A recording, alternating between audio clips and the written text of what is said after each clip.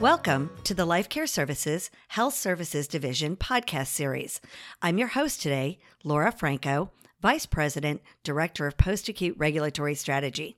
Today, I'm joined again by Beth Lori, Compliance Director and Corporate Compliance Officer for Life Care Services. Beth is charged with overseeing the healthcare compliance programs for skilled nursing facilities.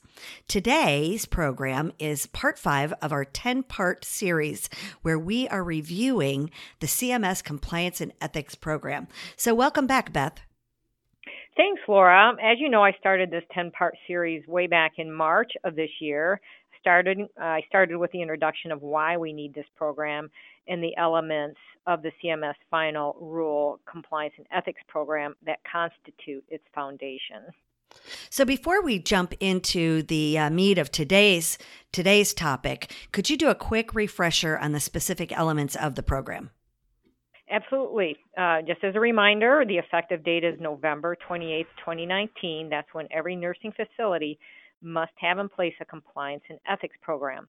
Developing and implementing a compliance and ethics program requires at a minimum that it address 8 elements. And these 8 elements are, number 1, standard policies and procedures. Number 2, high-level compliance officer. Number 3, sufficient resources. Number 4, due diligence. Number 5, effective communication. Number 6, reasonable steps to achieve compliance.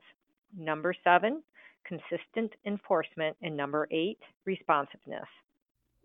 Great. And today's topic, we are going to be looking at element number 4, which is due diligence. So Beth, go ahead and let's talk about the details of what our listeners need to know about element 4, which is due diligence. Oh, sure. So the nursing home has to use due care not to delegate discretionary authority to individuals whom the nursing home knows or should have known had a propensity to engage in criminal, civil, or administrative violations under the Social Security Act. Okay, so that's a pretty big statement. So how can nursing homes exercise due diligence? Several ways. For one, the nursing home can review the OIG list of excluded individuals and entities, which is known as the LEIE.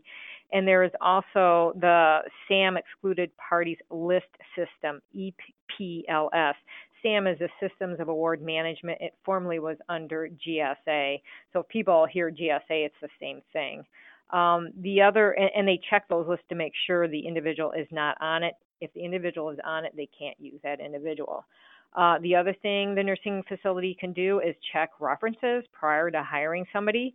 They should always investigate any allegations of wrongdoing. And so, for instance, if the compliance officer has had allegations of wrongdoing launched against him or her, that should be investigated. Another thing the nursing home can do is they can work with the HR, the human resources people, to devise policies and procedures on background checks for fraud or abuse and when and how often to conduct them.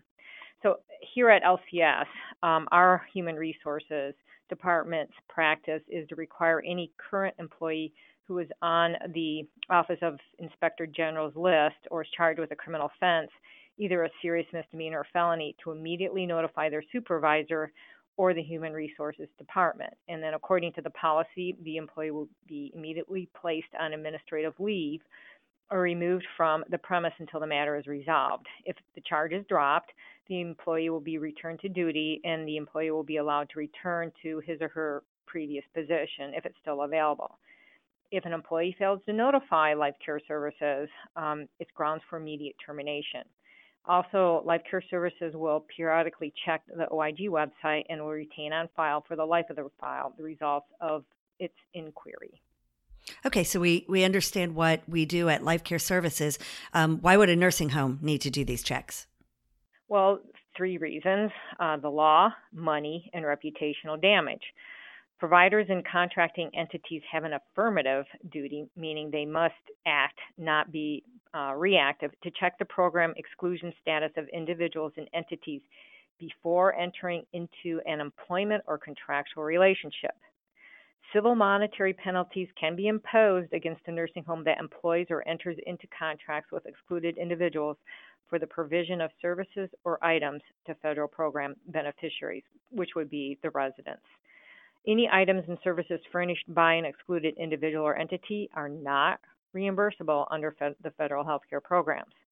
No federal program payment may be made to cover an excluded individual's salary, expenses, or fringe benefits, regardless of whether or not they provide direct patient care. Hiring or retaining an individual who is excluded is a practice that would not be well received by residents, staff, shareholders, the government, or our industry trade associates. So I like that. If we just remember the law, the money, and reputational damages, we're good there. So earlier you talked about checking the list, the LEIE and the EPLS. And by the way, thank you for the clarification that that's also the GSA as what we used to know it as. I wasn't aware of that it changed, so that was a good little tip there for us. But how often should our nursing homes conduct these checks? Ideally, every month. And I realize that's burdensome, but if a nursing home does it once a year, as an example, and discovers an individual has been excluded, there is a potential overpayment issue because remember, they can't pay the salary of an excluded individual. And if that's gone on for several months, that's going to be very costly. If they had done the check monthly, the potential overpayment would be much more manageable. Well, that's really good information. And, due diligence, as with the other elements, is really, really important. And I really want to thank you for making that very clear and really taking due diligence and explaining it to us today. So, again, another short and sweet program on the compliance and ethics. So, Beth, thank you so much for joining us. And I would like to thank our listeners also. Next month's program, we are going to be discussing element 5, which is effective communication. So thanks again, Beth. It was great talking to you.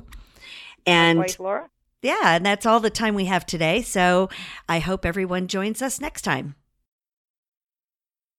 Legal disclaimer. Life Care Services, LLC is not engaged in rendering legal advice. Therefore, any information provided in this podcast, although intended to be correct, is also not intended to replace or supersede the advice of your legal counsel.